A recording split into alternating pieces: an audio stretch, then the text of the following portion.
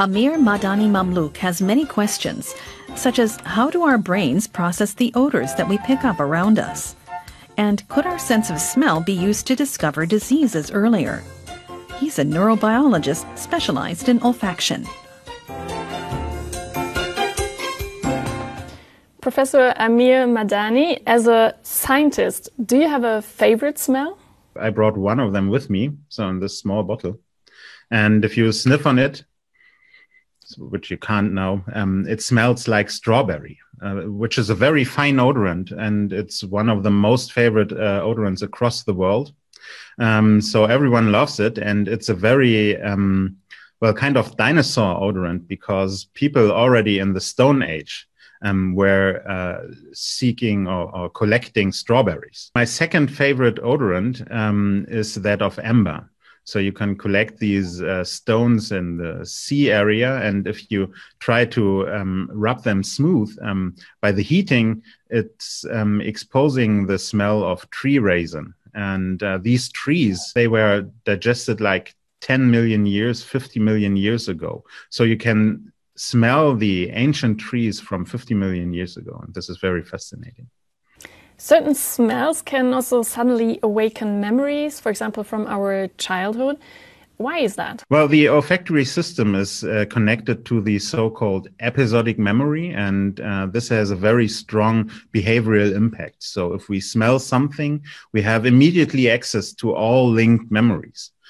For example, if you are on a seaside and the wind is coming from the seaside, you smell the sea and have all these beach memories that you might have ever experienced before. But if the wind is coming from the land side and you don't smell the sea, you have a much weaker connection to these vivid memories. If memories are so tightly bound with smells, does the subconscious also play a role here? It's assumed that the sense of smell is one of the latest senses that got connected to our consciousness. And so the impact is very strong on the daily basis. So like, for instance, if a bakery shop is baking fresh bread in store, so this is a very nice experience. The same is like when car dealers work with the smell of fresh leather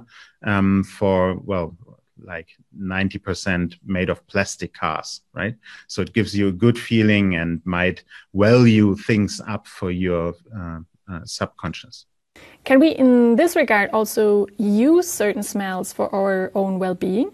It's the same trick, basically. So you work with these episodic memory, and if you have a very nice odorant that helps you to relax, or that you inhale or smell while being very relaxed or in a very relaxed situations, you can use this odorant also to calm you down in a very stressful moment. So, for example, if you have like a perfume that you regularly are also exposed to while you're meditating, you could choose this odorant if you go to an exam, and it might help you to calm down. That's definitely a very interesting trick. I should definitely try that the next time. In your own research, you're trying to develop an olfactory map of the human sense of smell. You want to have some kind of an eye test for the nose. What could that be used for?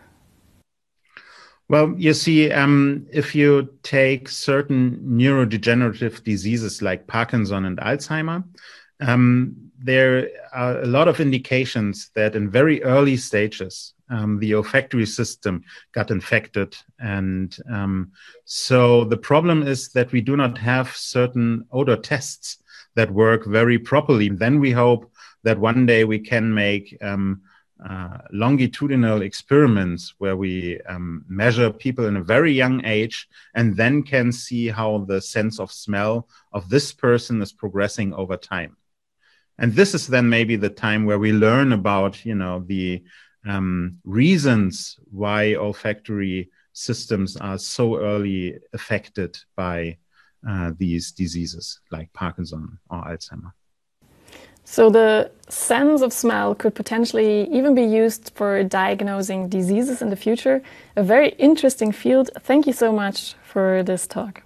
You're very welcome.